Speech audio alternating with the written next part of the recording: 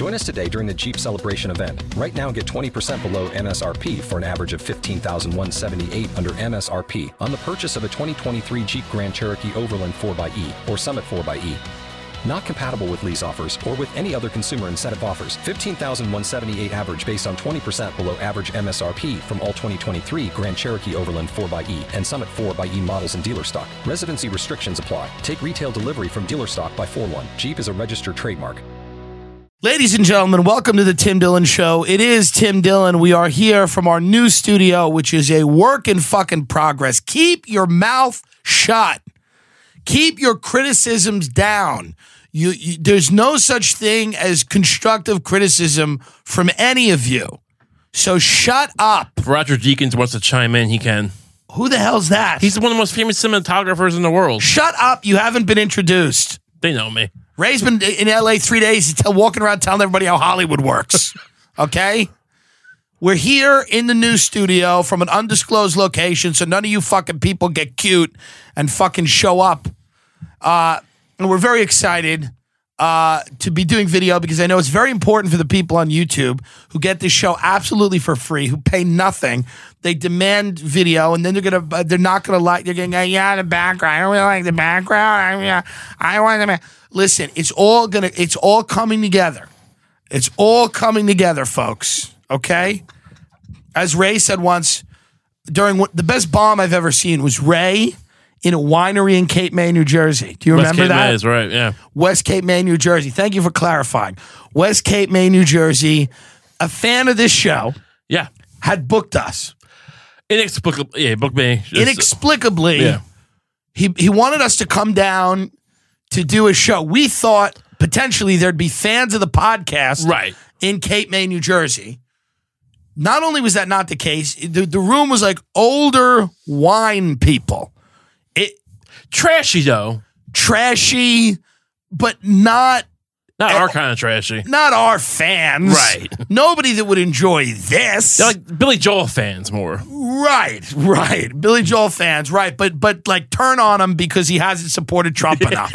Those are the types of people, you Correct. know? Write a song about Trump, pussy. Remake Piano Man about Trump, you pussy. Like, they like the idea of Bruce Springsteen until he writes a song about a cop getting shot. Yeah. I mean, a cop shooting a black guy. They don't like that. They listen to, Born in the USA and think it's like the biggest pro-America song in the world. Yeah. They don't like 41 Shots. Yeah. So let me tell you right now, I saw Bruce Springsteen. Amazing. One of the best concerts at the Madison Square Garden E Street Band, 1999, with my friend's Aunt Deb. Aunt Deb took us, and he did that song 41 Shots about Amadou Diallo. Oh, God. Boy, did that cool the room. Boy, did that cool the room. Everybody was really into it. And then he was like, 41 shots. And you could tell people were just walking, milling around, you're going to have a cigarette. They're like, he was just reaching for his wallet. Yeah. And it's like, the people, like, there was no chorus for them to sing, so they were just like, he had it coming. What were they supposed to do? Yeah. Split second decisions aren't easy.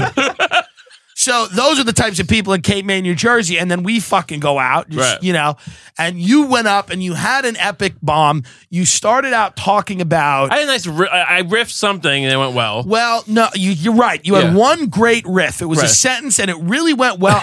Do you remember what it was? I don't. Something about me being fat, perhaps? I don't know. Whatever it was instantly pleasing to them. Yeah. They were like, indeed. Right. And they laughed. And then you made a joke about heroin. Yeah, I've been doing this bit about, it's not a heavy thing. It's just love the bit. It's just about how heroin addicts, at least they can make new friends in their 30s. I love that bit. It's a good bit. Thank you. Now, the people in Cape May, I guess their kids are just dropping like flies because of this stuff. Now, it's a bit of an epidemic. Who knew? Who knew? I do heroin jokes now, but now it's gone the other way where even the parents of the kids who died don't care anymore. They're like, getting a bit much. They're like, So Ray did that, and they turned on him. They started yelling like, move on, move on. Right, they were like, move on, move on. And then you dug deeper and deeper, and then you got to a point where you go, listen to me. You can't just say you brought up heroin, you're fat, we hate you. You looked at them and you went, it's all coming together, folks. It's all coming together. And then one of the greatest things ever. You started going into this bit about feminism. Oh, right, yeah. And Ray is a progressive guy. He doesn't appear progressive. He doesn't sound progressive. And many progressive people wish you would just not say anything progressive. They don't want me on the you team. would just go away. Yeah. You know, you think they're mad at Rogan's endorsement. What about, you know? So he's like, I endorse Marianne Williamson. But kiss. Ray goes, I'd love if you married Marianne Williamson. But so Ray then he does this bit about feminism where the basic gist of the bit is you can't just say, hey, like, rights don't work. Explain the bit, but it's like it's the one. So basically, I was a friend from Long Island who was talking about, what was the premise? It was basically hey, like, we gave you the right to vote. Right.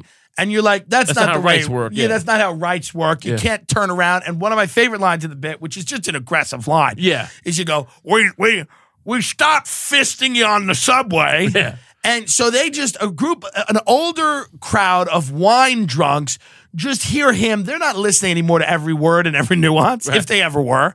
So they just hear you talking about fisting on the subway. Right. And then I've never heard this in any comedy show I've done, and it's hilarious. A loud chorus of boos filled with this. Literally, they went, get off, get off, get off, get off. Get off, get off, get off. Like, get off, get off, it was get a off. frenzy, get off. And he then sat down. He finished up and sat down. But it was an epic bomb in the way that it was so much more entertaining than most people's specials. Right. Now, that's the problem with comedy is it's one of the least entertaining things you could you could focus your eyes on. Right. Literally anything is funnier. Literally anything. People are like, I have a new special. Hey, dude, no one cares. I mean, good for you. We're proud of you, but it's just not. I mean, no one's even putting themselves out there. It's so much of just like, it's the kind of stuff it's such milquetoast, middle of the road. Yeah. Like, what are we doing here? Like, right. And look, Chappelle, I love it, but there's a certain level of like, I know I'm going to be doing the controversial thing right now. Yeah. I mean, look, it's cliche. We talk about it so much. I'm a Carlin guy. I go back as a kid, and it was just like he had a point. He was making a point. He wasn't holding it back, but there was a construction of the joke that was intricate and it was funny. But he was also like conveying. He's not Chomsky, but he wasn't. Well, Chappelle's doing that too. No, Chappelle is. Yeah. But it just feels a little more like. I never feel like Carlin was trying to be like, but he also wasn't dealing with this woke culture shit. Whatever it is, it's just like it's rare that we need an hour from anyone unless they are Chappelle. Right. Unless you're a legend, it's like tough to need an hour. So it's like when I watch that bomb and I put on Instagram and people are like, they're invested in it because they're watching something happen what's interesting about it is like, you don't know which way is this going to go. Yeah. What's happening. Right. And with a comedy special, it's relatively good because that's why somebody put it out. Right. Right. Part of the problem is that like so many comedy fans, it's not their fault. We love them, but like they want a lot of time, like the edgier stuff or whatever. Like that was raw because you're dealing with people who are like, why am I even watching this? Right. What am I watching? Like, who is this maniac? Like that level of just kind of. Well, I mean, we took Ray. So Ray's in LA. He's here. He's visiting. We go down to Nobu in Malibu, which is a sushi, obviously a hot spot in Malibu, right on the water, beautiful. We don't have reservations. Right. We go in. We're like, do you have anything for two? They go, yeah, the sushi bar. Like face the wall. Right. You two face the wall. Logic's the rapper is walking out of there. I would not even know who he is until right. I mean, number one, he's white, and I know that he says the N-word a lot because he has a black parent. God bless him, but you're white, so whatever. But I get it, and he walks out like and I'm like, good for him. And then he wasn't saying the N-word in Nobu. I'm just saying I've noticed that he has that license. That was you. And I don't know, right? That was me. That was me. And we go in there and Ray, first of all, it's no longer sunset. It's dark. You can't see anything. Nobu's like infested with celebrities and other people that don't want to be like filmed. Ray does the craziest thing I've ever seen in my life. He swivels around in the chair at the sushi bar, which, by the way, they put us at the sushi bar to face the wall so that nobody would have to see us eating, slurping fish. Because you know what sushi is. You slurp it with your fingers. You're like... And nobody needs to see Ray or myself playing with soy sauce, you know. So they go face the wall. He turns around with his phone and starts filming the restaurant. That's not true. It's absolutely true. You're You know that's why you're laughing. It's exaggeration. It's a fucking horror show. First of all, we're conspicuous in there already. I'm like, Right. low profile. Keep it low. Keep it low. He turns around with his phone and he's like, and I go, what the fuck are you doing? I said, you can't do this. This is crazy. He goes, I'm trying to get a view. I'm trying to get a view. There is no That's view. not what It's I- dark. I mean, tell everyone what happened then Look, if I'm wrong. first of all, as a preface, you've taken me to very nice restaurants. I've never, taken You've a picture. never done this Yeah, and before. I've met some famous you've people. lost your mind. No, I've met some. I don't go out of my way to introduce myself to people. You had a moment of temporary insanity with this.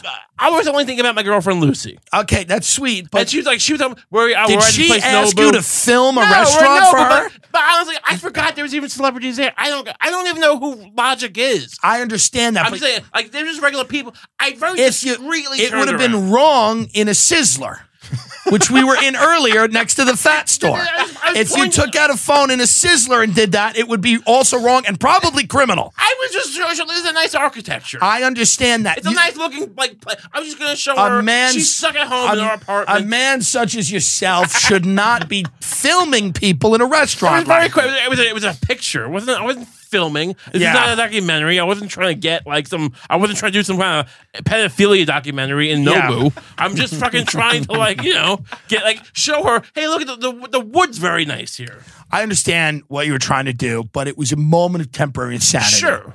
You were completely insane. I forgot about how exclusive can this place be if me and you could just walk in. Because we've talked about it before. Nice restaurants are the only thing that can't legally keep us out. Right. That's why food is our only luxury. We've discussed this before. People say, why do you like nice restaurants? Well, then you let me in your country club then. And I won't be as fat. I can't go anywhere else. I can't get on someone's jet. I can't just waltz into Bel Air and walk through the gates and enjoy myself. Right. The only thing that so far, legally, they cannot stop me and you from doing is going to a nice restaurant. It is the only luxury for the poor. And I get beaten up on fatty. I'm not fat positive, fat activist. I get it. It's bad for you. It causes diabetes. I know. Everybody's trying to be better out there. Maybe some people aren't, but whatever. None of us are happy being fat. That's the other thing. How many people are actually happy being fat? Not a lot. Look, Yeah. some people are content to be slobs. Sure. But like this whole idea that there's a lot of people being like, I'm fat and deal with it. It's just not No, happening. it's gross. I mean, look, Millionaires are doing it, but not people on a bus. Nobody on a public bus is thrilled to be a fat ass. yeah, no one wants it. Nobody who's poor and fat is like, look at this, bitch. It's called confidence. No one's doing that in a Walmart. What it Right. is millionaires who are like just going to put it out there and make money doing it. Well, it's also keep eating our poison. Right. It's like, hey, you gonna put down that macaroni and cheese, fatty? Yeah. Swallow it. Yeah. It's just that there's an interest in. They want you eating salad? Like the Dole Corporation is not the biggest consortium in this I have country. whole bits about it. We were raised, a lot of our generation, and this doesn't justify eating this shit now, and it doesn't justify not changing your life. But and I've said it before, and I say it on stage, our boomer parents fed us poison. We were the fast food generation. Right. In a way that kids growing up today are not. I mean, Yeah. we were people at birthday parties in fast food places. Our formative years were well before even Supersize Me, which was Right. a big turning point where they started to at least show They shame. tried. No, but there was a level of shame where we're gonna make salads Right. more prominent, and we're gonna try. They're like, I was on that guy's podcast, Spurlock, and then Yeah. he Me Too'd himself, and no one cared. Right. Remember that? yeah. He went out there, and he's like, I've acted inappropriate. It's like, what?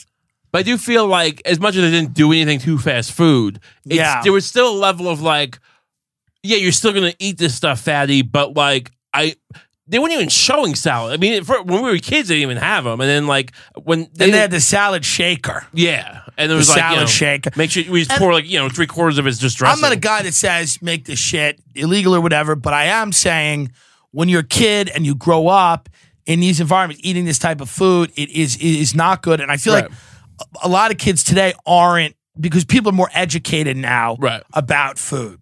They're more educated, but it is a luxury for the poor. Food is a luxury for poor people. It's the one thing you can do. I mean, even a nice Kraft macaroni and cheese, it's a nice. Shut up! Now you're going somewhere. Well, that's just as good as McDonald's. I'm not going to co-sign that. Why? What I'm saying is, you not put butter in it. You need to put butter. What I'm saying is, stop talking about Kraft macaroni and cheese. Jesus fucking Christ! My point is that even a poor person can wrangle enough money to go put a steak in their throat. Put a nice steak and a baked potato in their throat. I thought you were talking about McDonald's. Well, no. That McDonald's really isn't a luxury. Okay. It's a necessity, I guess, for certain people, whatever. But my point is that's why you go to Nobu, they can't keep us out. They can't, when we walk in there, they can't go, excuse me, and take us in a back room and beat the shit out of us. Sure. They can't do that yet. It's coming. I'm sure it's coming. Right. They'll find a way to lock it all down. You've been in LA now for 3 days. What are your thoughts on the geography, on the area? There is a tremendous amount more horror than I anticipated. Yeah. I thought really the horror would be that there's this kind of seamy underbelly of this wealth. Like there is when you go to New York, we're like, yes, these rich people, but like it's a little shady, and they're probably some of them are fucking kids, and some of them are doing so much drugs. No, like you're literally driving through Black Hawk Down to get to like Hollywood. There are certain parts of LA where the apocalypse has happened. Yeah, it's happened. There are tent cities. You have medieval living situations in terms of like no fucking bathrooms, no running water, and then you have diseases coming back that have been gone for years, things like dysentery that come from filthy living conditions. And I think our Uber driver said today to us before she went on a rant about the Jews. Remember that? She goes, the Beverly Hills, she goes, is owned by the Jews, all Jews. I was like, okay. She told us there was 145,000 homeless people in Los Angeles. I estimated a little bit lower when we went to Skid Row. Yeah, because Ray's just looking at Skid Row. He's like, they can help these people. There's a few hundred people. Just helpless people. Helpless man. First of all, we got to Skid Row. We rolled the window down, and 3 people emerged from a tent and went, Ray? And that's when we had to leave, because I said, I don't know how many people. I have a very specific fan base. You're the only guy that ate at Nobu that could have went to Skid Row and also fit in there perfectly. Like, absolutely perfectly.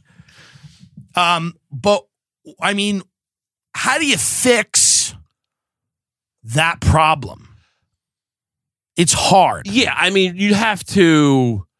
I mean, there's no projects here, which is interesting. Well, they're right. There is public housing. Okay, but not like tower. Because I mean, there's a lot of people. I mean, the idea of there's problems with vertically placing cheap housing or housing for the poor. Like, yes, it seems so. I'm just saying, like there are pitfalls that to that method of doing it. But at the end of the day, like how else are you going to do it when you have 145,000 people? And it's like, how much worse is it than tent cities? Right. Well, they talk about like how you might get mugged. People get mugged in the hallway because the visibility and like the corners and like the kind of diffusion of responsibility that happens when you live in this big building and you're not paying like your own rent. And like yeah, sure, but like dysentery. Botulism, that's occurring on the streets. Like maybe we deal with that when we come to it. You know? Yeah, those things are a lot worse.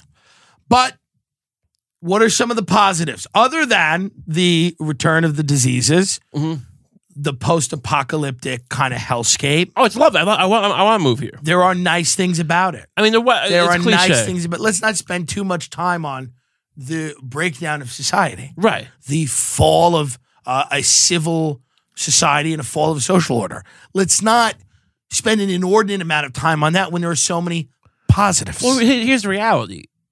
If you're gonna experience the end of the world on the front line, which these people are, why not do it in a place with a nice climate? It has a beautiful climate. It's wonderful. And that's what people don't talk about when they talk about our inability to house hundreds of thousands of people who then shit on the street. Right. They don't mention that it is a nice climate here. Honestly. They don't balance it out and go, but dysentery, but plague is back, but lovely weather. I'm living in a better place than I was when we first did the podcast. Yes. I think I would talk about it frequently, how I'm not saying it's Skid Row where I was living. I'm not trying to, but I lived in a windowless room, which in the summer got incredibly hot and muggy and just disgusting. And plus, I never threw my garbage out. So, like, would it be worse to live on the street in Skid Row? Maybe, like, on, again, the diseases and the microbacteria. But I feel like, yeah, it's like camping in the fall. It's nice. No, your living situation when I first met you, and your driving situation. I mean, you drove a car where the window was broken. The window had rolled down and it was broken. And the first time I met you, no heat. There was no heat in the car, and you said we have to smoke cigarettes to keep ourselves warm. Right. And that's when I kind of picked up the occasional ciggy again, because I'd quit for years. I quit smoking cigarettes for years. I was actually still drinking and smoking pot before I stopped smoking cigarettes. Right. I got rid of cigarettes, and then I met Ray, and it's not your fault. Right. But I met you, and then driving back to Long Island, you were like, listen, we don't have heat in the car, but here's what we can do. We can smoke cigarettes on the way back to Long Island. And I thought that was a fair compromise and a good way to get heat. And then we would always go to that Taco Bell, Pizza Hut, or a diner. Right. The Taco Bell, Pizza More Hut. often than Taco Bell. Yeah, the Taco Bell, because it was 3 a.m. There wasn't a lot open at that point. No. And then we would sit in the parking lot of the Taco Bell, Pizza Hut and recap the evening. Right. Over some nachos Bel Grande.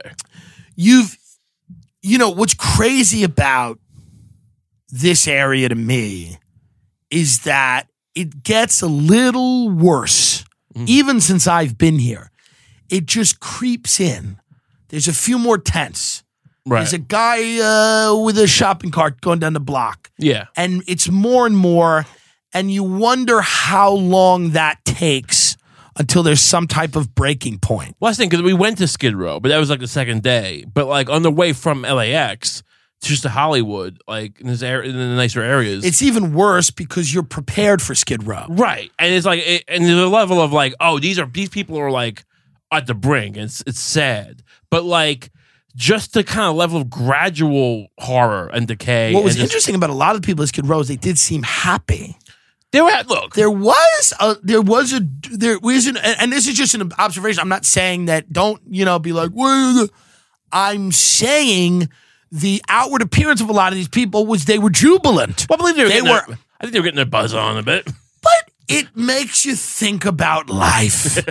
It really does. Yeah. You go down Skid Row. It's the most horrible conditions ever, and there are people there that are dancing and they're happy. And then you meet people that live in these big, beautiful homes and they're not that happy. So fuck Bernie Sanders and fuck all you people that think you just need everything. You can make do with less. You'll be fine. Let it go. Manage expectations. This is what your expectations are killing you. You expect a good life. Stop that. Enough of that. You think about the yacht you want. How much is the gas to fill it up? Right. You don't even think about that. You That's don't. the thing. It's a burden you don't think about. Right. But my whole thing is be happy with less. You know what I mean? Well, look, we've tended to go the opposite route with that over the years. Yeah. But the idea meaning that, what? Well, a lot of people argue that like poor people are actually happier if you look at it. The rich are very unhappy. It's like, which is like a comforting feeling, a comforting expression. I'm not saying that poor people are happy.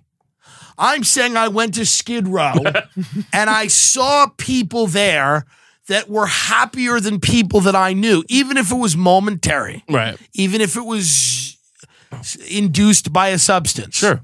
I'm not making a socio-political point. You got to observe things. Right. And you can't crowd an ideology. Like, you can't cram an ideology into every observation. You can't look at somebody dancing in the street and go, but I bet it. Sometimes you just got to take it at face value and go, yes, this gentleman would probably rather be in another situation. Well, however, humans are incredibly adaptable. And the one thing I will say for the people at Skid Row, I don't think they're going to drive down to Beverly Hills and lusting over that. Because a big part of it's about comparative wealth and yes, and you're not really thinking about that flamingo in the front yard of that nice mansion. You're understanding this is what it is. Yeah, you're not reaching. The reach is really what gets you. The reach is what gets you. So that's part of our new motivational program. This new shirt we'll be printing. Yeah, the reach is what gets you. Stay low. Stay low to the ground. Yeah. But it's also not just, look, not everything about what I was surprised about was just horror. Yeah. It was more just a lot of LA. Now, once we got close to Hollywood and we went to Malibu, a lot of beautiful spots. But a lot of it was just just the worst parts of Long Island. A lot of it felt like the LIE spread out over a much wider. But it's surface not area. funny. Yeah, Long Island is funny, right? Because the people in Long Island are retarded, right? And that's what makes it funny, because they're retarded, and yet somehow many of them have managed to acquire things that they never should have had, and still aren't happy with, and maintain a sense of victimhood. They're always a aggrieved party, no matter what happens. They inherit houses. They complain about the taxes on the houses they inherit. It just never ends. Someone's always coming trying to kill them. MS-13's always in the window with a machete going at them. And the only person who'll save them is Sean Hannity.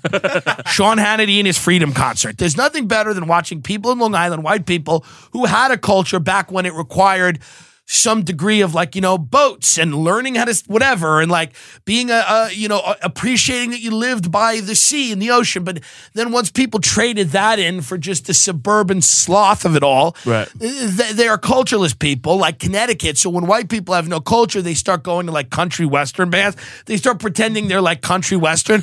So Sean Hannity used to have these Freedom Concerts where Montgomery Gentry would perform, and Long Island guys would go, and Montgomery Gentry would be like, "I was a cowboy," and they'd be like, "Yes, me," and there's no real culture that they identify with. They're just they want to be "I'm white, I'm proud of my family and my faith, even though I don't like my family and I haven't been to church." At some point, and it's after I grew was a kid, but Deer Park, where I grew up, acquired multiple line dancing bars. Yeah, this is what it is. Yeah, because what else did they have? Nothing else to do. And the other thing is, Bernie put the Rogan clip out, and a lot of people flipped out. You're gonna lose it. Here's the deal: you're gonna lose again. You want to lose. You fetishize being a loser, and you want to lose. You're putting people through these purity tests. It's gonna bite you. Rogan is such an asset to have, and whether I don't even think it's fair. By the way, I would be it's not fair to put out a clip of someone as an official endorsement, right, if they haven't officially endorsed you. I don't know that they had a conversation with Joe or not, right, but my whole thing is to get angry about it is so fucking childish. And I don't know how more progressive, because I listened to over the years a bunch of Rogan stuff, and I don't know how much more progressive he can be. They want him to cut his dick off. Yeah, they want him to transition. He could be more progressive if he cut his dick off on air and became a woman. Of course, that's what they're looking for. They want him to saw his cock off and shove it in Barry Rice's throat, and then that's how he could be more progressive. Okay, he takes his dick off and then he throws it in Barry Weiss's face and goes, "Free Palestine!" And then it would be okay to endorse Bernie Sanders. He's had on Abby Martin, Kyle Kuklinski, Cornel West, Bernie Sanders, David Pakman. He talked to Matt Taibbi in his 3 to 4 hour conversations about things like, prison industrial complex, Israel and Palestine, race, inequality, all of those things. And you turn on CNN, they've got Richard Spencer, Stormy Daniels, right? Rachel Maddow is fucking talking about Putin hiding in a closet, and then she goes has dinner with Roger Ailes, and she probably puts on a strap on and fucks him. So let's get real. Rachel Maddow and Roger Ailes have dinner together. It's all fake. He has a conversation with Milo. Vice, talks to fucking what was it, Cantwell? Yeah, and they get a fucking Emmy for it. Right. Rachel Maddow it was like close with Roger Ailes. Yeah. So it's professional. It does stop. And that's why people that are like online or people that get their news from these. I love my dad, but here's what happened to my father's brain. It's been rotted because he's gotten his news from people like Chris Matthews. And Chris Matthews, when the whole Epstein thing happened, Chris Matthews, who is a Irish fat blowhard, okay, who does nothing but parrot the party line of anything that's going on, loves Washington, loves powerful people, right. is the opposite of a journalist, it looks like a hunk of Irish soda bread, he's nowhere near Tim Russert, even though Tim Russert not perfect. He took but over much Meet the better. Press, right? No, someone else. I don't think Chris Matthews. No, Chris Matthews was always that guy in Hardball. He was like, Right. He was parodied constantly Yeah. with good reason. When the whole Epstein thing happened, this was Chris Matthews' hot take. Okay, by the way, not only should the Irish not be allowed to speak publicly, they should be chained at all times to their physical job. Okay, Chris Matthews. No, but they just don't. Let's be. I'm sick of lying. Most Irish people, excluding me, most Irish people just are not supposed to think. They're supposed to emote. They're supposed to sing. They're supposed to dance, and they're supposed to tell tales, but they're not supposed to like break it down. So this was Chris Matthews' response when the Epstein things happened. He goes, a lot of these politicians end up because they become friends with these nefarious characters because they don't have a lot of money. So they need to fly places because they're politicians. They need to go to places. So they end up forming relationships with these, nefarious characters, these dark, and they don't know what's going on. They don't know. How can they know? Were they going to wait in the airport for 10 minutes? Yeah. So Bill and Hillary Clinton can't afford to go anywhere. So Bill has to fly. And where do they all need to go? The Virgin Islands? Where are they going? They got like $1 million speaking fee somewhere. Yeah. But again, think of the people who got their news from that system for years. Because even the articles written about Epstein from the mainstream press are like, yeah, it's a little fishy. Right. Now, the flip side of that is if you go online, it's we all know what online is. It's just a fucking, it's completely a free for all. With a guy in goat horns, just sacrificing the Baphomet. It's like there's no moderation. There's no moderation. But in this case, this is the one case where they're mostly right. Yeah, they're mostly right. Yeah, but that's the real problem. The real problem is that our parents got their news, and that's why we have the country we do. You eat poison. Right. You get your news from people that literally should not be allowed to speak publicly, who are just handed talking points. Allowed to say, so you get your news from these people. You eat at Wendy's. You drink, you get prescribed all these drugs, and then at the end of everything, it's like, yeah, there's nothing left. Right. Nothing's left. It's all gone. And then you have to deal with all these massive problems, like 40% of the labor force is going to be automated. And like, our parents just want to play golf and get a condo. They're like, what?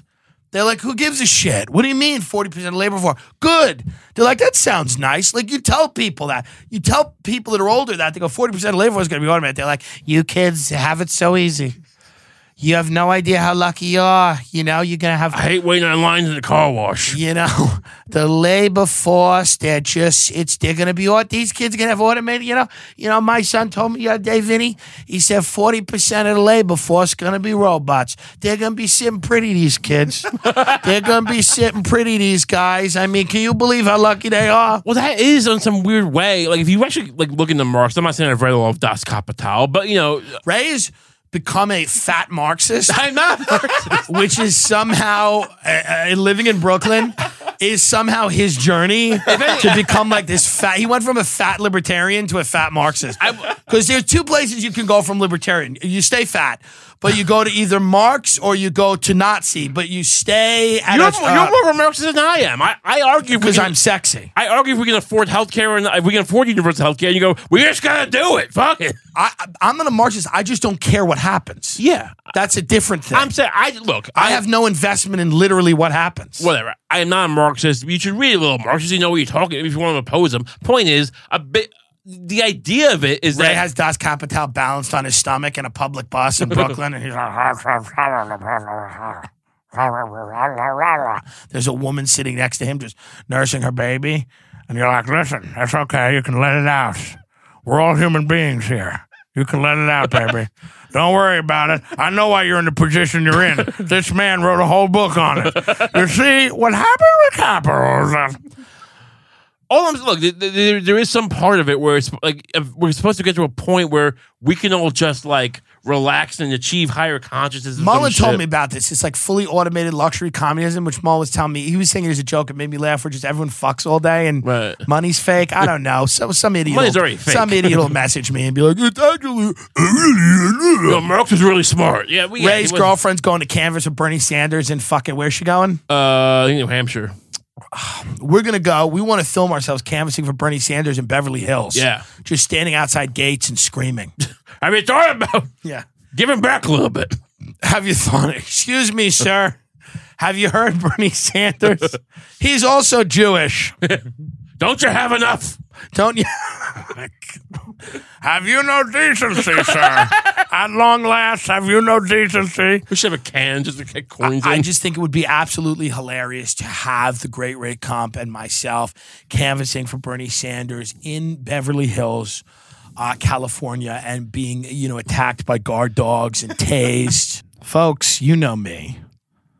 I always try to put you on to cool stuff.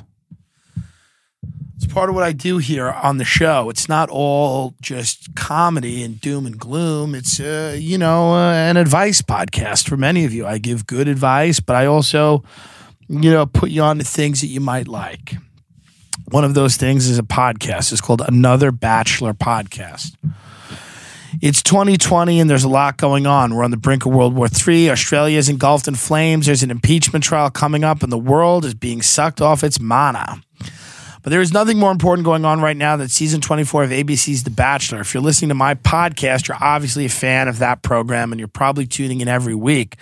But you're wasting your fucking time if you're not listening to a Bachelor companion podcast. It's what's done.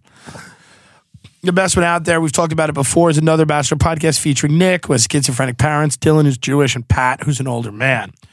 After hearing the ad read I did last week, Pat, as I assumed he might in the near future, attempted to take his own life. While he is independently wealthy with a child on the way, my words called into question his reason. I shit on these guys as a joke, and I know that. Listen, they're doing a podcast about The Bachelor. A lot of people do it, and a lot of people are successful at it. And if you're a fan of The Bachelor and you want to listen to a companion podcast, go check their podcast out. I think it's well worth checking out. I'm going to be a guest on their podcast about Below Deck because I do have an interest in talking about Below Deck. I don't have an interest in talking about The Bachelor. I don't know why I find Below Deck so interesting. It's just about people who charter yachts, whatever. But it's interesting. And I think they're okay with me shitting on them as a joke. I mean, one of them was upset about it, I think, or whatever. I mean, I don't know. I don't know who any of these people are. I will never meet these people in my life. Like I will never meet them ever. Like if I'm in a room with these people, it's because I'm meeting someone else that they are somehow near.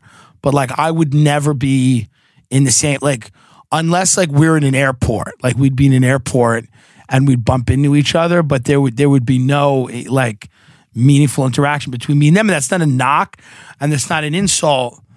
The only difference between me and them would be that I'm insanely talented.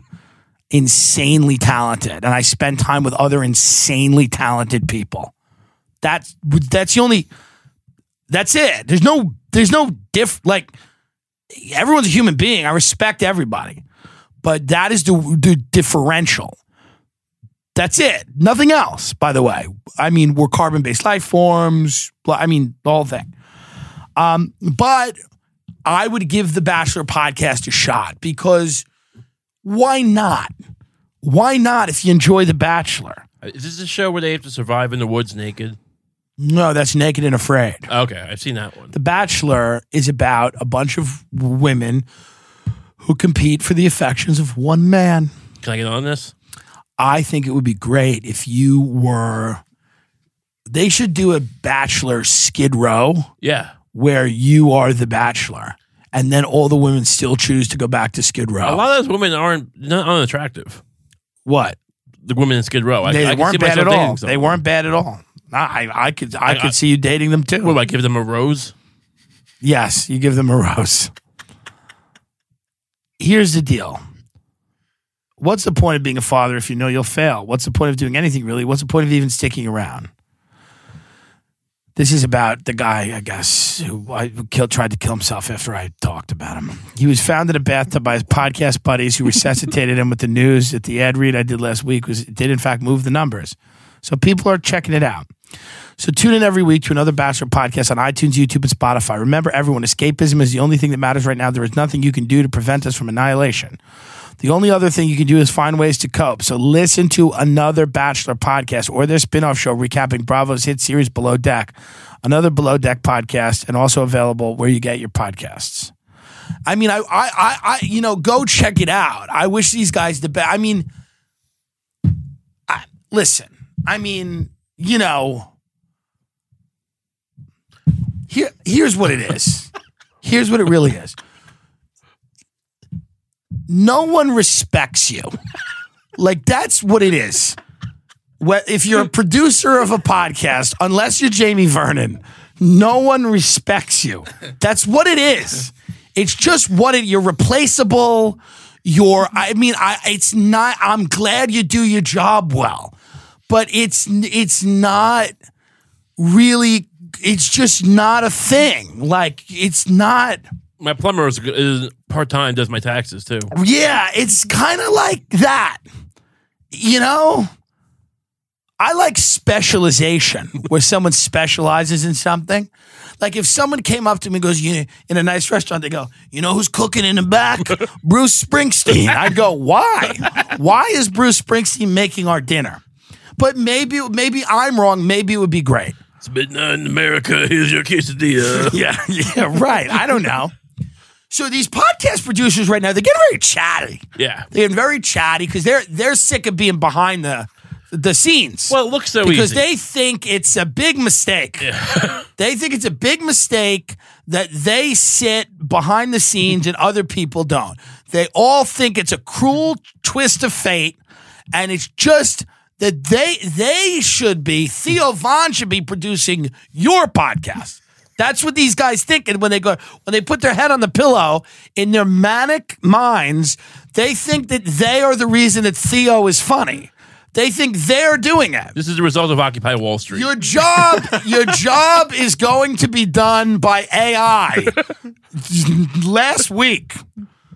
So I'm glad so here's reality. And these are sweet kids. And I don't want anyone to think this is negative. I'm not trying to be negative now. I'm just trying to be. And I appreciate because I would, if you listen to The Bachelor, watch another Bachelor podcast. Do I need to listen to The Bachelor? Because I just enjoy the podcast? Shut up. Just listen to the fucking podcast, okay? And I listen, I'm not trying to be a dick to anybody because I love everyone. I think everyone's worthy of at least life. You know what I mean? At least be here on Earth. But just make it good. Like, I hope it's a great podcast. And I'm sure it's not that bad. Right. I'm sure it's not that bad. But, that's what it is. It's like, you're not going to get famous by having,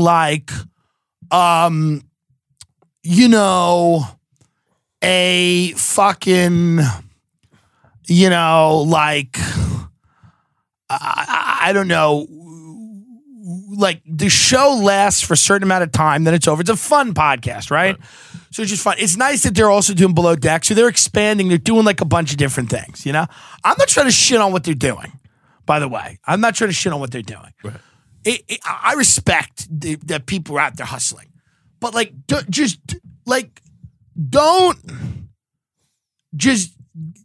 think you get it, Just understand what it is. So don't be offended when there's people that listen to the ad that are offended. One of the guys got offended. First of all, if you're offended by anything I say, why are you doing anything comedically? So don't be offended by what I say. If you're offended by what I say, If you're offended by what I say, don't do the ad. I don't care. It means nothing to me. Less than, I can't explain to you how little this means to me to do. Genuinely, less than nothing. But don't be offended by it, because I hope people do genuinely check out your show. But this isn't real. It's not real.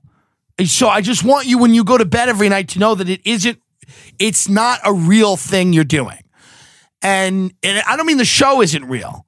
I don't mean the show isn't real. Your show is real. I mean your life. Your existence on planet Earth isn't real. It's not real. You're an avatar. You're an idea. You're an avatar. You're a shadow that's reflected off a lake in the moonlight. But that being said, I would check out the show. I'm going to appear on their Below Deck podcast, potentially not now after this ad. But so listen, it's called Another Bachelor Podcast. And their spin-off show, They're spinning off. If you like the If you like this, you'll love that. The spin-off show is called Below Deck. It's another Below Deck podcast. Can I do a podcast about like fidget spinners, maybe? Yeah, they're done now.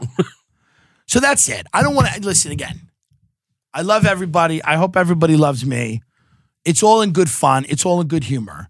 We're all kidding around. So don't be offended. But like, to hear that anyone's offended by anything I said in an ad read is absurd to me. And it's really crazy, because I called the kid who has me doing these reads, and he wasn't offended, but he's like, yeah, one of the guys was like a little offended. And it's like, well, what do you think it is? This is my dream. You're doing a Bachelor recap podcast, and you're advertising on another podcast, and you're offended about what the guy said. Like, what do you think you're doing? What world are you living in where none of it's real? What we're doing isn't real. It's not real. If my fucking show, which is great and listened to by people, isn't real, if Hollywood isn't real, if the country isn't real, none of it's real. It's a simulation. If all of it isn't real, how in God's name is your Bachelor recap podcast real? How are you getting upset about it? Think to yourself that. Your metadata on a fucking alien's iPhone, dummy. Whew. That's all I'm saying. It's more metaphysical. I'm not going at you, you simpleton. I'm not going at you. What I'm saying is that it's just enjoy. Just enjoy that you're in a unique period in history. In 5 years, you're not going to be making $1 trillion. It's over soon. You're at the end of this now. It's coming to an end. Podcasting is going to end soon. I don't know when it is, but it's going to end. So just enjoy what it is while it is. Don't get angry about what I say. None of it matters. It's all fun. None of it's real. It's not real.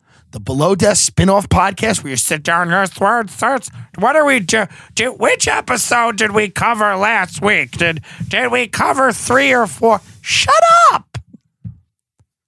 Just enjoy it, because one day you're going to be dead and no one is going to care. Do you know what I mean?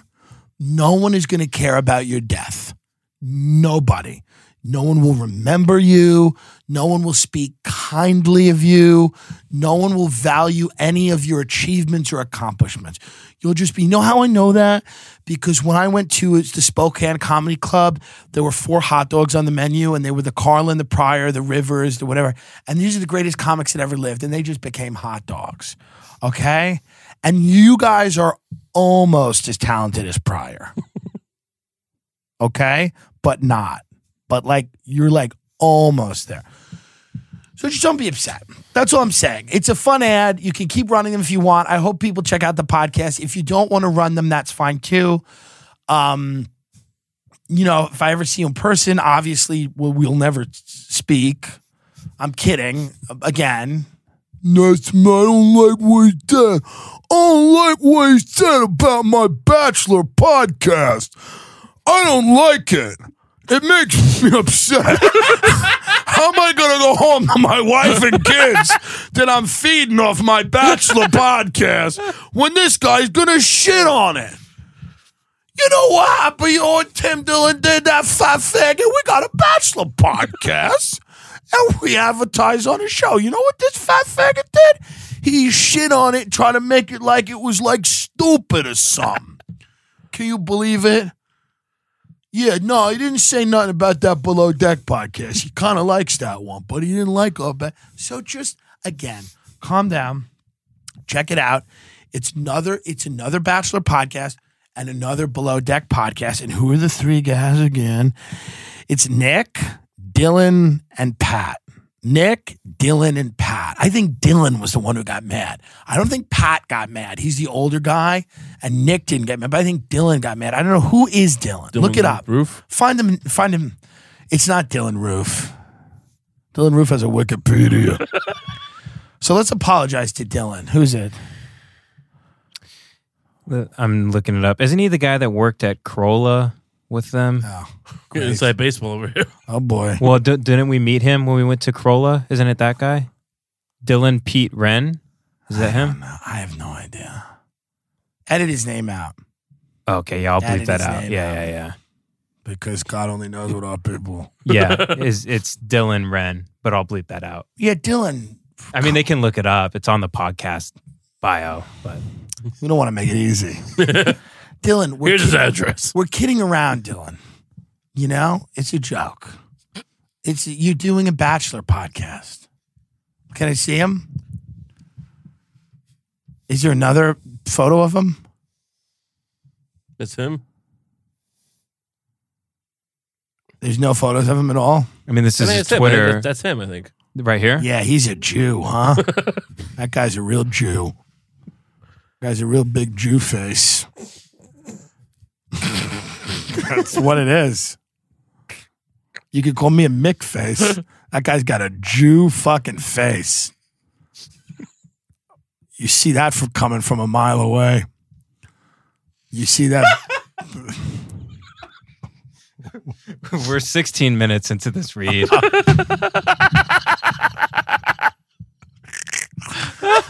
We're trying to have fun, Dylan. Dylan, the only chance of getting fucking listeners is this. Are you fucking high? What, do you want crack? Who gives a shit about your Bachelor podcast? Unless we make it fucking interesting. Okay? You know? You're not cleaning Adam Carolla's toilets because you're a genius. Are there a lot of Bachelor? Because it's another Bachelor podcast, so you assume there's a plethora of these. Yeah, there's ones that are doing very good. I'll tell you how good they're doing. They don't advertise on my show. They don't want a 20-minute harangue. But I'm serious. I support art and artists. And that's what we do here. So if you can enjoy that and you can be playful and have fun with it, but if you're going to be serious about it, let's just not do it. And I don't care about the money and I don't care about anything. And I clearly don't. I've pissed off, and said a lot crazier shit about a lot more people that can help me out than this fucking nonsense. So let's just come to fucking reality and understand that we're having a lot of fun with this. You know what I mean? This is what we're trying to do. We're trying to get you listeners. We're trying to get me listeners. Just don't be angry. This isn't like it's not the Manhattan Project. It's a feud now, though. You're starting on a podcast feud. You're in a feud with the another Bachelor podcast guys. Oh boy, here we go. I mean, it's not a feud. I listen. I like Nick. He's a person on Earth. That I don't want him to like die because I don't want anyone to die. Some people should die. So that's where we're at with this. We want you to check out another Bachelor podcast with Dylan, the older guy, because I nailed them when I did the first read. I kind of nailed them. One guy, and then there's the other guy. There's Dylan's a guy that takes it way too seriously. And then Nick just probably has fun with it. And Dylan's just probably like taking it way too serious. And it's just like, dude. Let me get through the recap first. Then we'll make jokes. Yeah, exactly. He's like, you don't know how to do it. You know, if it's not done right, no one's going to listen. What are you imagining? A world where you tell your grandchild, you go, I had a Bachelor podcast. Well, I wouldn't be Italian. With Jew, it's like, I had a Bachelor. I'm trying to get Jewy. I had a Bachelor podcast. That's how I made my money. My grandfather worked at the Diamond District. I had a podcast about a show called Below Deck. When you saw The Bachelor making out with Tina in the jacuzzi, how do you deconstruct that? Oh, boy. Do you think we've done enough time for this? We're at 20 minutes now. I mean, you get what you pay for, don't you, boys? You get what you pay for. I'm kidding about cleaning Adam Carolla's toilets. I'm sure you didn't do that. You know, again, enough. Guys. Someone's got to do that. No, you did do it, probably, but it's not my business. What's he going to do it himself? So check out another Bachelor podcast and another Below Deck podcast. Thank you. I feel like in the Democratic Party of yesteryear, there was a place for guys like us. You know? Yes. There was a little more muscle than Democratic Party. Well, this country, I mean, listen, Brian Dennehy that's what people used to find sexy. Yes, shut your fat mouth. Brian Dennehy was a man, okay? He didn't go to the gym like a faggot. He was a man. He had a gut. He drank beer. He ate food. And he got in his police car and he protected the women and children. And that turned women on, Irish women on. It turned them on. It turned women on to see a man of stature with a little heft. And that was a sex symbol. Now, because that is now, the men that are attractive now are literally, to describe them as effeminate, it's like straight men that people consider attractive. Right. Timothy Chalamet is a feather. Yeah. He is a feather. He is the feather from the beginning of Forrest Gump. He just floats around. He doesn't have sex organs. He doesn't have a sexuality. He doesn't exist. He's just a wisp of hair on his entire body. He's just like this tiny little. He makes Dustin Hoffman look like Shannon Tatum. Call Me By Your Name should have featured me. That's what it should have been. It should have been me and Call Me By Your Name. I would have sucked off whatever his name is. Armie Hammer. And I tweeted once at Guy Branum. I said I should be a Call Me By Your Name because nobody would ever believe you'd travel to Italy. And I was like, good. That was good. But that's what Call Me By Your Name should have been. It should have been, but we've destroyed the male. We've destroyed the male. We've gone from Brian Dennehy and people like what's that guy's name? He used to date Lonnie Anderson. I don't know. Rock Hudson? No. Burt Reynolds. Oh, yeah. We went from... Yeah, that's a man. Of course he is. That's right. We went from Burt Reynolds to Timothy Chalamet. Timothy Chalamet is like... He's like a petri dish. He's barely alive. He's uncooked. He's uncooked. It's just... And look, I don't know... He is uncooked. They just took him out of a pot. He's playing Bob Dylan? Yeah, look. What the fuck is going on? It says something. He's genderless. Yeah. Timothy Chalamet is what Hollywood will be, just androgynous drone people who have no gender, and they look perpetually like children with a disease. We're entering a kind of end time. Yes. In that, like... Get into this. We've never done this before, the end times. Get into this. This is new. Tell us about the end, Ray. we talk a lot of shit about how these Hollywood guys want to fuck kids. Right. But what we're now seeing is they're kind of coming to a singularity where the adults are children now. Where the adults are children now. Keep going. The body type of a child, the body type of a wafy twink, right? Of a prepubescent kind of boy with the face of sort of a man, but not really. Where are my roles? This is what I'm saying. Where are my roles? Where are the roles for people that have skin problems? Why, when I go outside, does everyone look like they're 1 foot out of a coffin. Well, they didn't spend years in the crack house. But my point is this: they'd be talented if they did. They suck. He sucks. Chalamet's a bad Terrible. actor. Yeah. He's a bad actor, folks. He's bad. He's not good. No, I watched Little Women. I mean, people. Oh my God. Well, look, we get the Listen to screen. me. I watched Little Women. We get the screen. Sir, we mean the movie. Oh, I didn't see that. I didn't see that. But I've watched Little Women. I like Little Women because you can imagine putting them in a picnic basket and then open them up and then they pop out. Is that wrong? Am I technically representing myself or is my lawyer present? Look, I'm just saying, I like Lady Bird. I thought it was a fine enough movie. I watched it at a screening with Greta Gerwig present, and I accidentally, bumped into her while I was trying to get some wine. I think I knocked her over a little bit, but that's not important. Point is, I'm not a fan, but yeah, I went into it with open arms. I wasn't like, because there's a narrative that went along with Little Women. I don't know if everyone's aware of it, but the New York Times, Vogue. No, some people have lives. Yeah, I'm sorry. Well, but we have a problem of men watching Little Women, right? Like where basically men aren't interested in watching. No, they don't want to see it. They're dismissive of it. It's a fucking children's book from the Civil War about these middle class white women who I don't want to get married, but they end up getting married. I mean, the movie was terrible, right? And he's in it. He's playing which woman is he? I forget his character. Got ya, Chalamet. If he's watching, you weren't very good. Wasn't a fan, but the whole thing was very flat and dry. But that's what it is. We're all on the same. It's all the same, Chalamet. You get that? You think you're better than me? You think you're better than me? Now I know that you have all kinds of people and whatever, I don't care. It's the same thing. This is Little Women. This is The Godfather now. You ever work in a morgue? This is this is it now. Because of technology, this is it. This is Rocky. You want to fight me? He'll beat the shit out of you. I would love to see Timothy Chalamet beat the shit out of Ray Comp. I don't care how much your cardio is. I would love to see Timothy Chalamet just fucking house you. Look, I know how to use my weight to my advantage.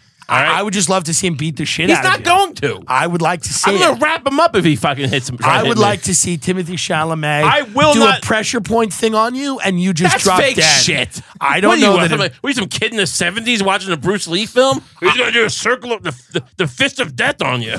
No, I'm just saying there's ways to put you on the ground. Not for a child versus a grown fat man. Okay, well, we'll see. This is one of those things where it's like, the offer's there, Chalamet. Accept the fight. You bet. You take the fight. You better throw the first punch. Don't bring your bodyguard unless Logan Paul at the Staples Center. Ray Comp fights a homeless woman at. We're starting at a small bar, and we're going to see if we can fill that. Sell 30 tickets. I think we can. But my point is that is he a good actor? When I say he's a bad actor, I'm not impressed. Right? Am I wrong? No. Look, who is a good actor? Name me a younger actor who you think is good. Shia is great. Shia LaBeouf is great because he's mentally ill. Yeah, I mean he's also not that young anymore. He's not that young. But who's great? Who did I see in recent memory? The kid from. Did you see how the Killing of a Sacred Deer? No. That kid's weird and good. Like he's interesting. It had who's the guy? Colin. I don't know. The Irish guy. He's famous. Colin Flaherty. Yeah. Colin Farrell. Yeah. Colin Farrell. What else came out this year? Young people in their 20s. I'm trying to think. I love how every agent probably tells their Irish actor, don't ever say anything that's not written on a script. Right. If anyone asks you anything, the way you feel about anything, just don't tell them. Right. Don't ever say anything. If you're ever somewhere and someone puts a microphone in your face and wants you to comment on anything, please don't. Right. Thank you. What else was big this year? What are the big movies this year? I'm trying to jog my memory. We don't have a lot of black people in Ireland, is what I'm saying. And I mean, it's just kind of nice living with people that look like you. That's all. What's the problem? The kid who plays Spider-Man, he's got look. It's not a complex role, but much more charming than Chalamet. What's his name? Tom Holland. Tom Holland. Put Tom Holland into more things. Put him into Little Women. What? Tom Holland's a little skinny guy. I'm not saying put people who look like me into fucking. And now that's where I disagree. I am. No, but it's a better movie. Listen, Little Women with you is a better movie. It would be more interesting. It's a better movie to put a fat bearded pig in a little what do they live in? A little Civil War cottage or something? It's a nice house. They're living in a nice house, and then you have this. Yeah. And it's Little Women and Hello, him. Joe. I've come to court you. Yeah. Hello. Listen, I've come to court you. I brought some warm butter. Would you like to sit on the porch with me while I regale you of some tales from the war? Oh, Danny Joe, boy. we're fighting to free the slaves. I had a slave in the town, but I freed him before the war, technically. He still does some work for me and my family. I like him very much. Joe, would you make love to me now? Under the starlight? I mean, it's a better film. I'm picturing it immediately. You're in like a seersucker? No, you're in like the whatever the war uniform of the Union Army. Union Jack? Yeah, you're in the Union Jack, and you're sitting there on the porch, Bursting out of my seams. yeah, bursting out of your seams. And Joe is sitting there, and she's like unhappy. Gonna touch your knee. And you're like, Joe, I've been thinking of you during many a long night in the field. Do you think you'll ever get to cook as good as your mother, Joe? Your mother is such a good cook. I love her sausage biscuits. This meat is very tender. I like tender meat, Joe. That's one thing you should know about Raymond. I like tender meat. And free slaves. Those are my two favorite things. But here's my thing with Chalamet. Chalamet, no hate on you, Chalamet. We'll hang out. We're boys. I love you. You're my friend. Let's get some pokey. I got to remember that I'm in Hollywood now, and at any time I can become best friends with any of these people. So I'm just kidding. Timothy Chalamet, if you want to hang out, let's hang out. I'm kidding. I'm joking. No, yeah, no. It's a joke. Billie Eilish, if you want to hang out with me and go drink blood by the LA River or whatever you do, I will do it with you. I will do it. I could be a backup dancer. If you want to go to Winchell's and eat donuts, Billy, let's do it. Do you see a lot of famous people eating donuts around here? Not big really. Donut culture. Ray is fascinated by the homeless donut culture. It is something that we need to take you to maybe tonight we'll take you to a late night donut shop. Sure. Because you really, you comment on Yum Yum Donuts and you notice Winchell. You've noticed a lot of the donut shops. A lot of donut shop. It's just something that we have plenty of Dunkin' Donuts, but it never feels like the Dunkin' Donuts or like the donuts never seem Ben prominent. knows a little bit about the donut shops. Now, obviously, Mexican people love sugar. Yeah. They love, what do they call it? Pan de luz, whatever it is? Pan de luz. They love sugar and they love the sweets, and it's just what it is. It's not racism. It's what it fucking is. And they work very long hours, and they need coffee and sweets, and that's what the game is. I also like sweets, so fuck off. Okay? Don't hit me up being, I'm Mexican, I actually don't like that. Well, then you're one of the ones that suck. So, but tell us a little bit about the donut culture, because you know about it, because you've spent LA around slugs. Like, you kind of know, and I don't mean Mexican slugs. I mean donut shops that are open all night, are not always attended. The Mexicans go in the morning because then they go to work. So what is it about the donut shops? Do a little. Well, I'm glad you didn't make me say the Mexican thing on my own. But I'm glad you said that. It's not racist to say Mexicans like sugar. No, they're up at 4 a.m. They need their sugar and their caffeine to get going. Correct. It is what it is. Correct. But there's some iconic places. We might take you to Donut Prince. I think Prince. Yeah, up in Burbank by the Safari Inn. Like the son of a king prince. I mean, when you get there, it's not really. What is iconic about Donut Prince? I know Tom Green used to like periscope and like march down there, and people would like follow him down the street. Okay, to go to Donut Prince. That's kind of light in terms of the iconic. But like that and Bob's Big Boy are two kind of iconic places. Yeah. Well, but are any of the donuts in any of these places good? That's my question. No. Really? No, not really. Are they better than Dunkin' Donuts? We'll go to Koreatown. We'll go to California Donuts maybe after this. Is that good? I think it's okay. I think it's pretty good. California Donuts? Mm-hmm.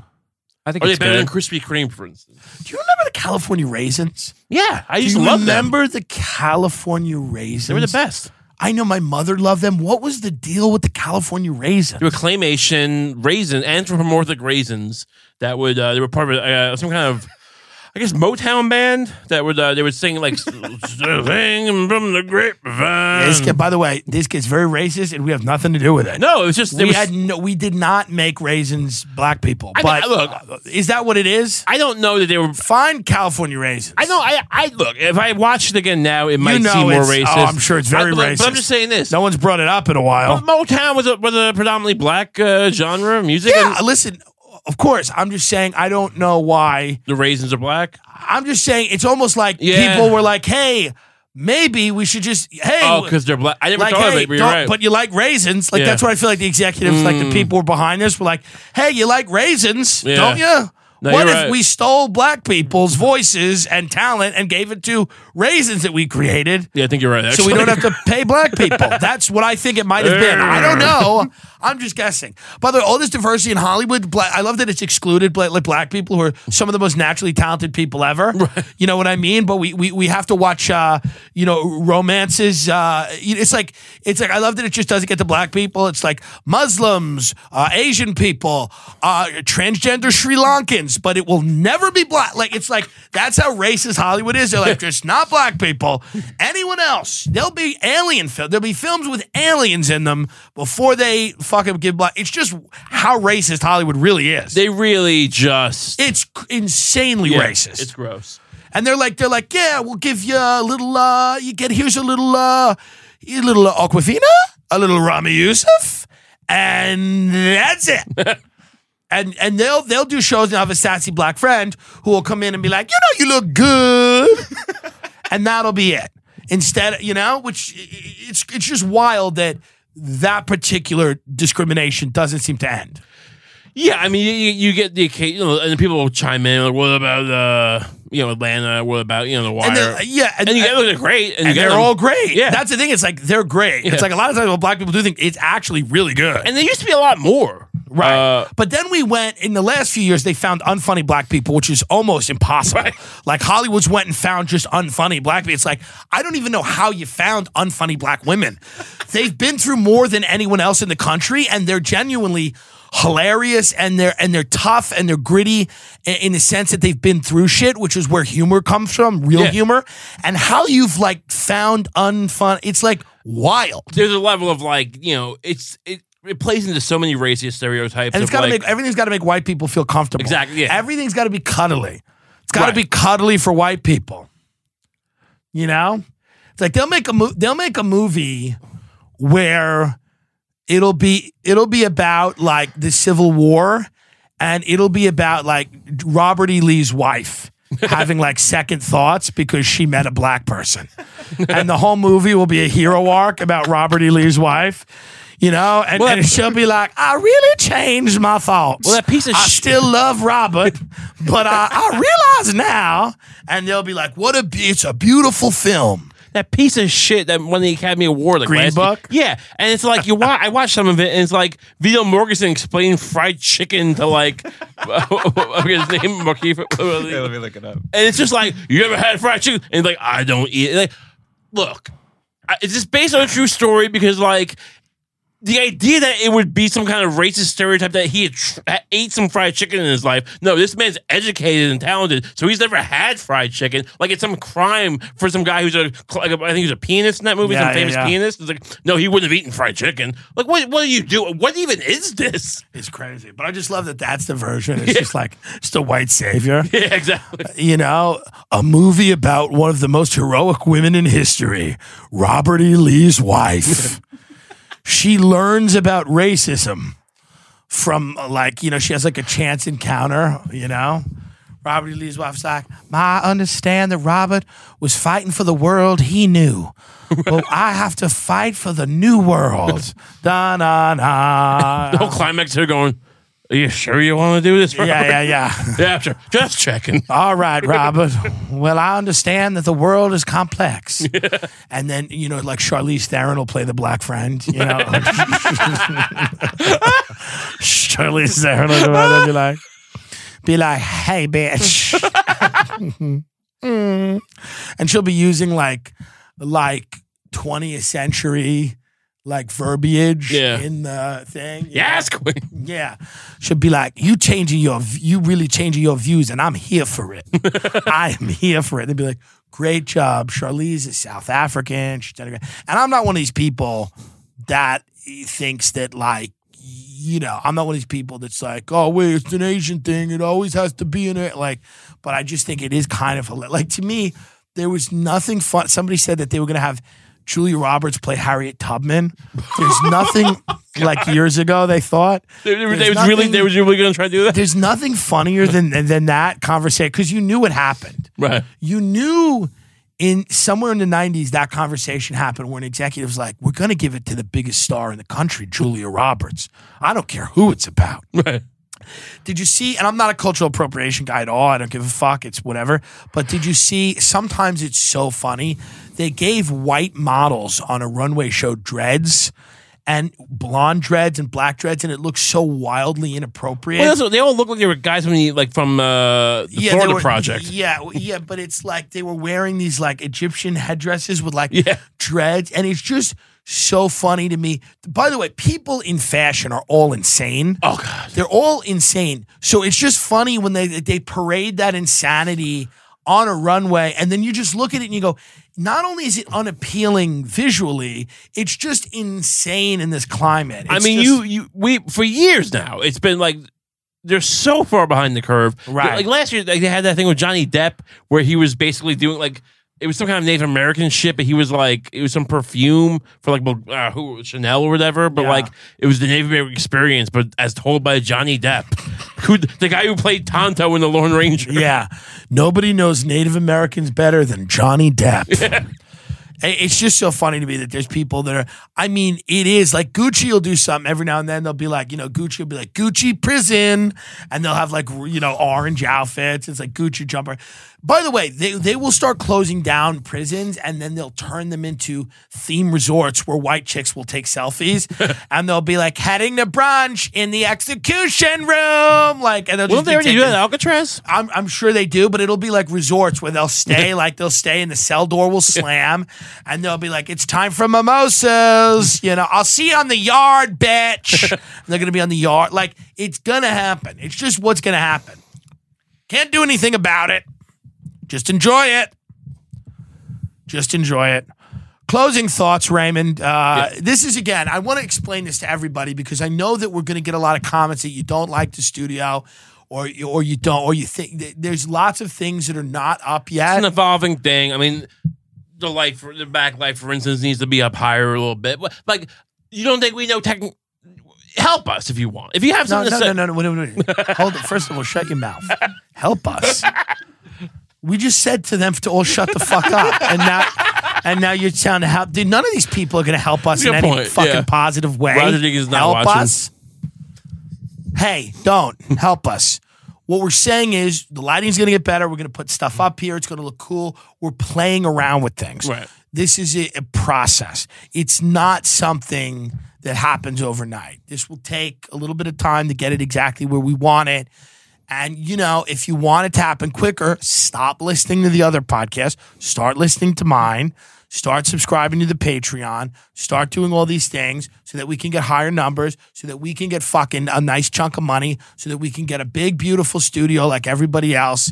And this is beautiful. I mean, it is going to be very nice.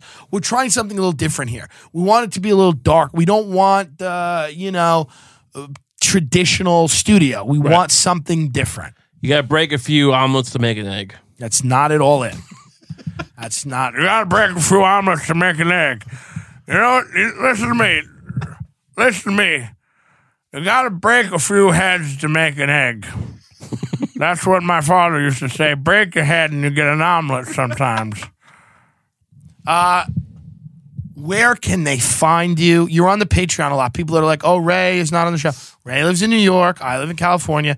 Ray's on the Patreon a lot. I always try to get Ray on the Patreon.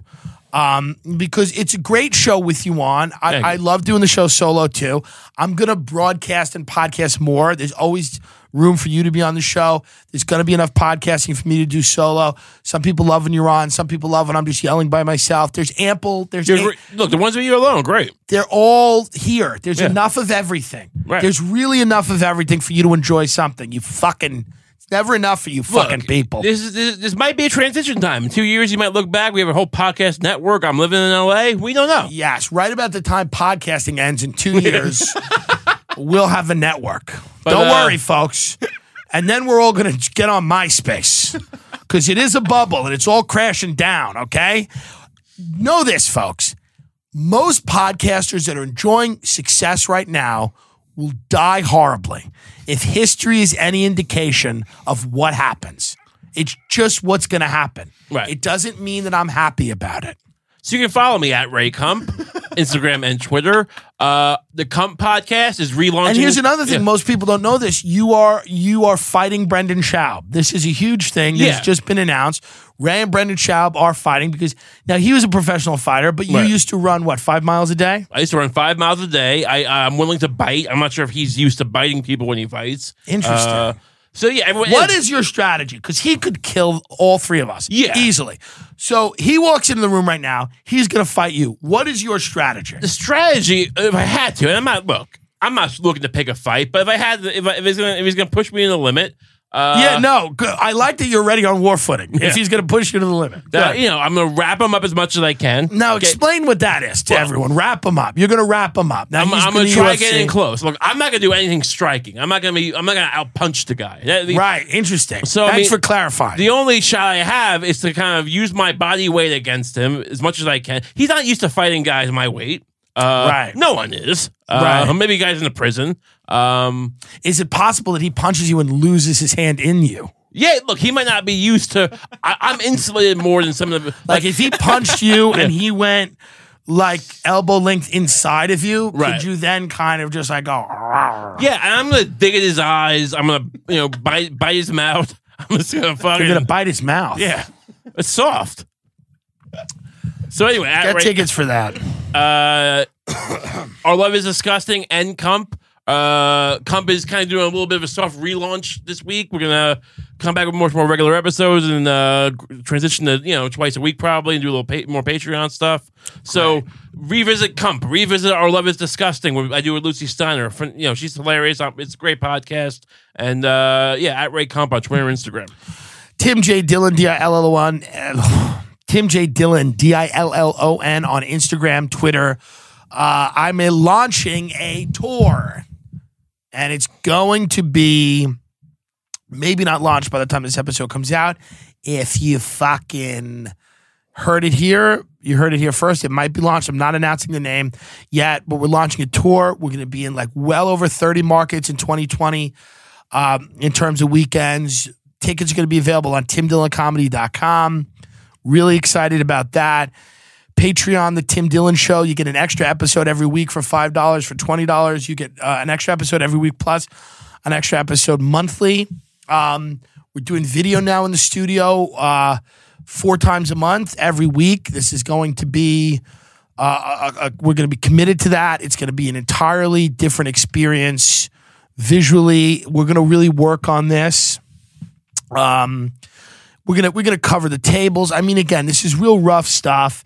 It's real fucking DIY. You're getting it here. You're in on the basement level, and the elevator is only going up to Paddock Suite. You see what I mean, kids? So I mean, this is really where it's at. So grab tickets. I will be at Zanies in Chicago from the 5th through the 8th. Just announced Charlotte, North Carolina. This comes out Sunday. I've already done. Well, no, it comes out this Sunday.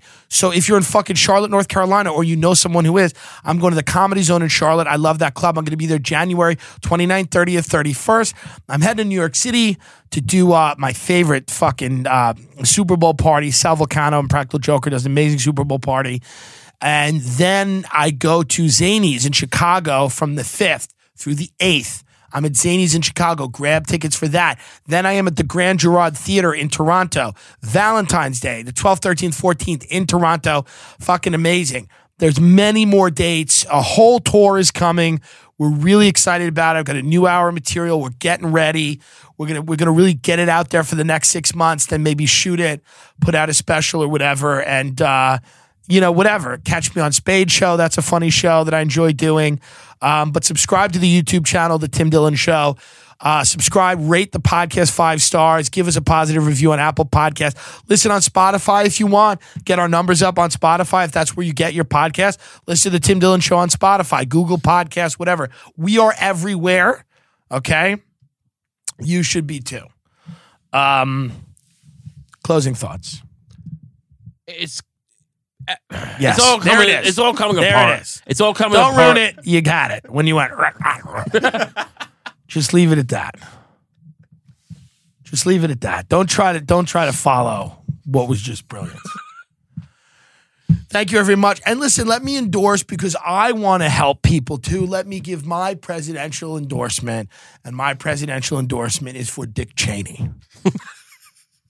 So I think Cheney is the only guy right now that has the gravitas. Don't you love when they used to describe politicians like that? They'd be like, well, he has gravitas. Right. You know, which means he will murder people. Nixon had a lot of gravitas. That's what gravitas means. Gravitas means he will chew on a pork chop while countries are getting carpet bombed. Gravitas. That's a guy with gravitas. Hank Kissinger had a lot of gravitas. He has gravitas. He doesn't let a genocide upset his meal. He's got gravitas. Why don't you get some gravitas? And also, and this is not a joke, and just very quickly, we are releasing a line of jewelry, exclusive jewelry, by podcaster Tim Dillon. You know that I've been passionate. You know one thing about me is I've always been passionate about jewelry. Oh, yeah. No, you watches, rings. I love jewelry. It's something that I've loved my entire life. And growing up with my parents, and my mother loved jewelry and my father loved jewelry. And there's something special about having a nice rock. Sure. People also know about me that I love creating opportunities for people. Right. You know that about me. You're a giver. I give. What I want to give people is an opportunity to share my love of jewelry with strangers. Yes. For a profit, because I want to create a pathway to a better life using something that I love. Talk about a time in your life where my love of jewelry has helped you. I remember where I had thought I had testicular cancer at one point. Yes, that was a tough time. And I'd gone to the urologist. I was waiting for my sonogram results back. And you were just calming me down, banging on a table with this beautiful topaz ring. Yes. And you were just banging and saying, "Can you shut the fuck up, you fat idiot?" Yeah. But the ring, it was a calming presence there. And you're like, "You don't have ball cancer, you fat fuck." But like the tapping of the ring. Stop doing it on the table. You described it enough. Stop touching the table. Right. But what it was a perfectly set stone. Right. It was a perfectly set stone. And what I've realized about jewelry is that it is the constant. It is a thing that doesn't go away. People die. You know what I mean? Sure. The earth will die. But good jewelry, right, a perfectly set stone, will last forever. I'm asking people to go out into their communities, door to door, and knock on people's doors. And then when people open those doors, I want them to tell a story that you just told. Right. And I want them to say, would you like to see an exclusive opportunity from Jewels? Well, this is what it's called, Jewels by podcaster Tim Dillon. Right. That's rolls off the tongue. But a lot of people don't know how to create those opportunities. So we're having a sales seminar in the Arizona Marriott. And it's going to be $7,300. And it's going to be 3 days. Success ain't free. Never is. And what it will teach strategies to not only, because it's not only about selling the jewelry, it's about understanding the product, falling in love with the product, and understanding why the product is needed. Right. It's going to be a real come to Jesus moment for a lot of you. Many of you don't know. Many people that leave the seminar, left the seminar last year, they asked me to pay more. Right. They said, "Can I give you more money?" And I said, "No." I said, "Don't do it. Give it to your children." And they cried. The amount of weeping I witnessed during that weekend. and we not in desperation, but just like their lives were changed. They realized they could feed their families. They could get that boat. People were coming up to me after the seminar and saying, my life had literally no purpose. I mean, literally, I would sit at a stoplight and go, there is no reason I just don't drive into oncoming traffic and close my eyes until I started selling jewelry for you. Right. A woman asked me, feel this, she took my thumb and she put it on her wrist. And this is where I tried to slip my wrist before. Right. And I couldn't even do that. Right. But these are the scars. And now she's making upwards of a lot, tens of hundreds of dollars. Don't even tell them, because it's you know what it is? It's not about the money. It's about the feeling you get when you've put the perfect jewel, right, the perfect stone with the perfect person. That feeling, and yes, are people necessarily susceptible to this all the time? No, because it is a hard sell. Yeah. Because we're asking you to go door to door. We were asking you to go door to door because there's a lot of there's a lot of state governments and local townships. They don't want you to succeed. They do not want you to succeed, and they do not allow us to market effectively on the phone because they are afraid. They are afraid. Frankly, they're rats. All the quarries, they're all owned by the government. Listen, we don't need to get into this, but this is real. You know, look into it. All I'm saying is this. So what needs to happen is you need to get Gorilla out there, and you need to just be able to go door to door and actually catch people. I don't want to say off guard, but I want to surprise people. I don't want to scare them. Right. But here's what I will say. Is anything good in life, does it ever happen if you're not a little scared? You got to put the fear of Jesus in them. They need to know that you got to create a sense of urgency, because many people are just watching their lives go by. Right. And if you knock on their door with a perfect opportunity for them, yeah, it's much better. And because we are prevented from reaching them on the phone, and right now in most states on the internet, and because we are unable to reach them that way, we're going old school, because I love face-to-face. Right. I like to sit down with someone face to face. And another thing is you have parties in your house, you bring your friends over. This is not a Ponzi scheme. Many people who've been threatened by our success have called it a Ponzi scheme. And whoever these people are. Ponzi, look, a lot of these things out there, they want you to buy the merch. We want you to sell. Sell hard. Here's the question. What does a Ponzi scheme even mean? What does it even mean? It doesn't mean anything. Vaporware. People are upset with us because we want to empower you. That's it. And Jewels by Podcaster Tim Dillon enables you to become independent from government assistance, from the assistance of your family. You're going to be able to get that car, get that apartment, turn around. I've had people come to me years later and say, the catalyst for me to change my life, the catalyst was an emerald that you showed me in Flagstaff, Arizona at a Hilton. Right.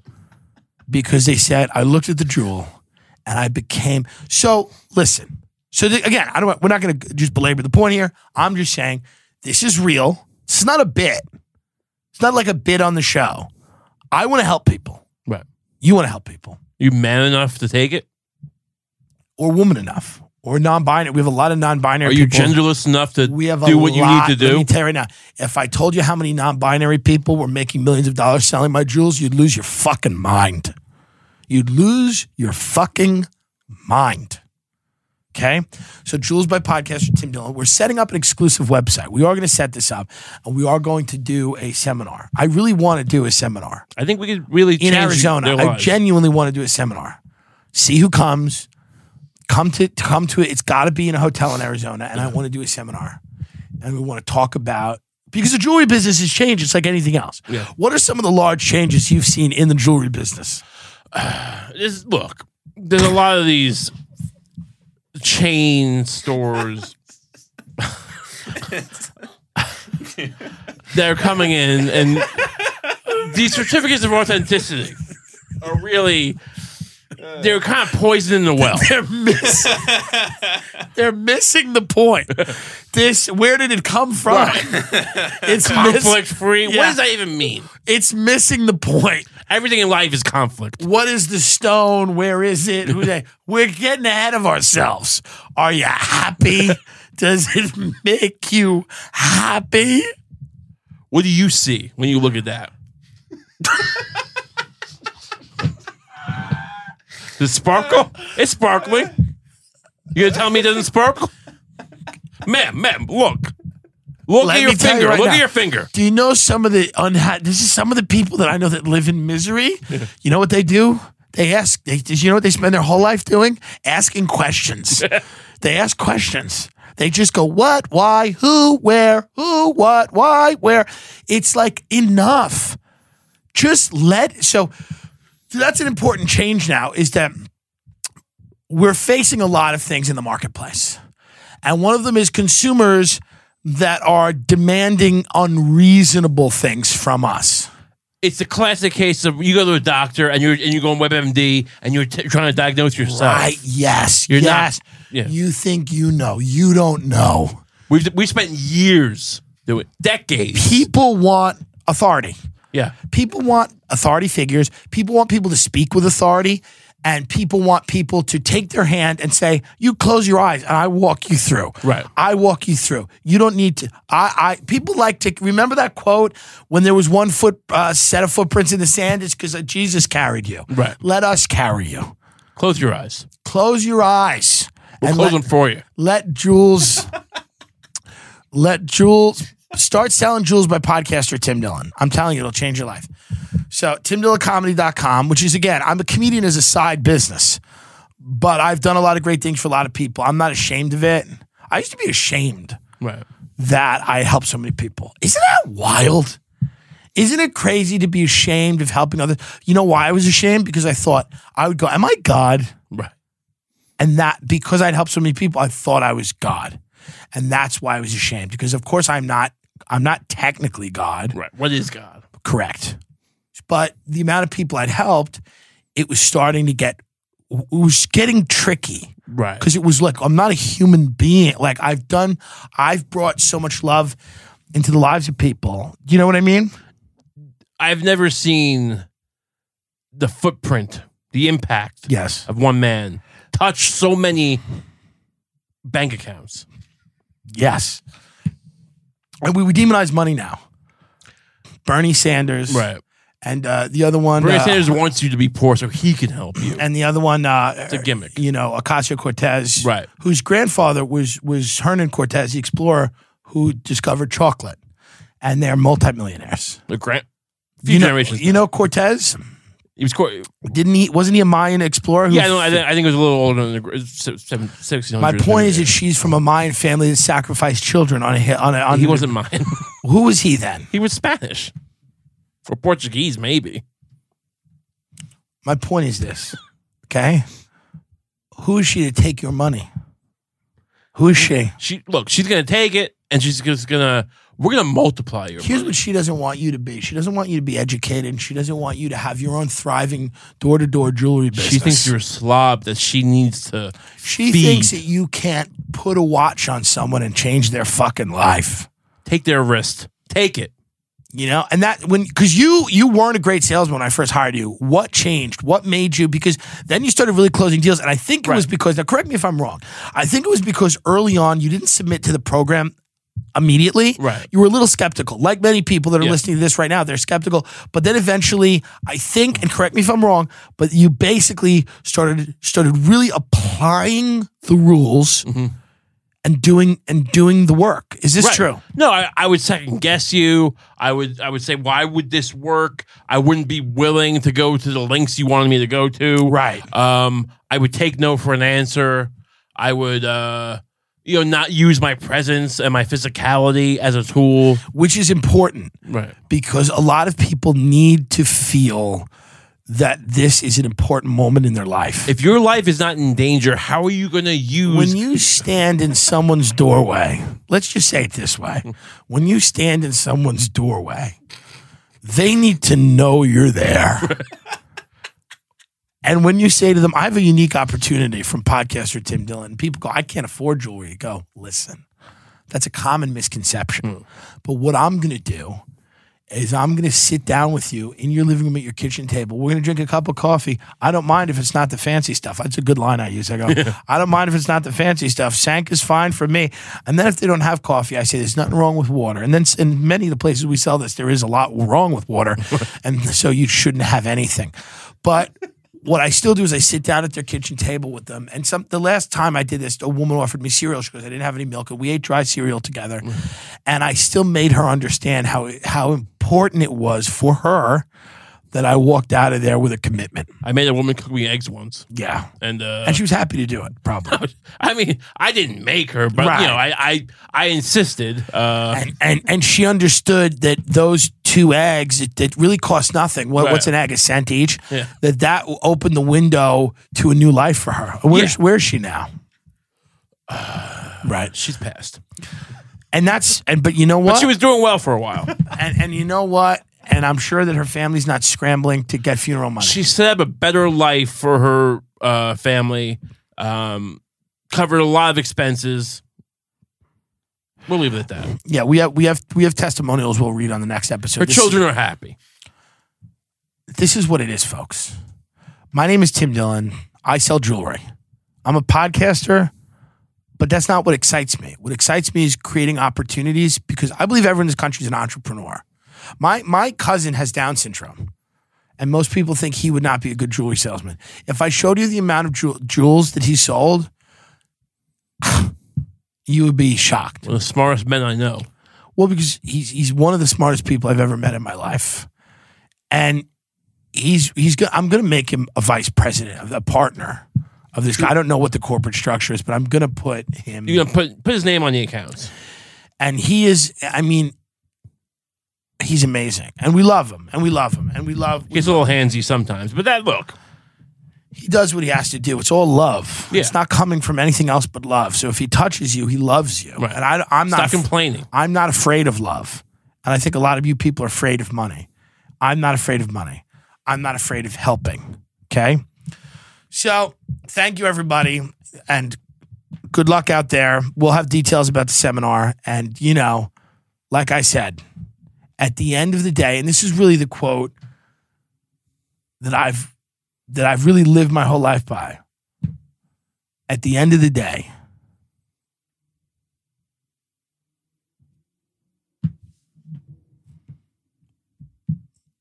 stop asking questions. No, it's the end of the day. That's the end of the quote. So why are you gesturing to me? No, I was just saying that's it. You were looking at me like there was something else coming. The quote is at the end of the day. No, I was content. At the end of the day. That's what you tell people. At the end of the day. Do you understand what I'm saying? 100%. You look like I live the message. Live the message. All right. The end of the day. The end of the day. The end of the day. Live the message at the end of the day. Good night.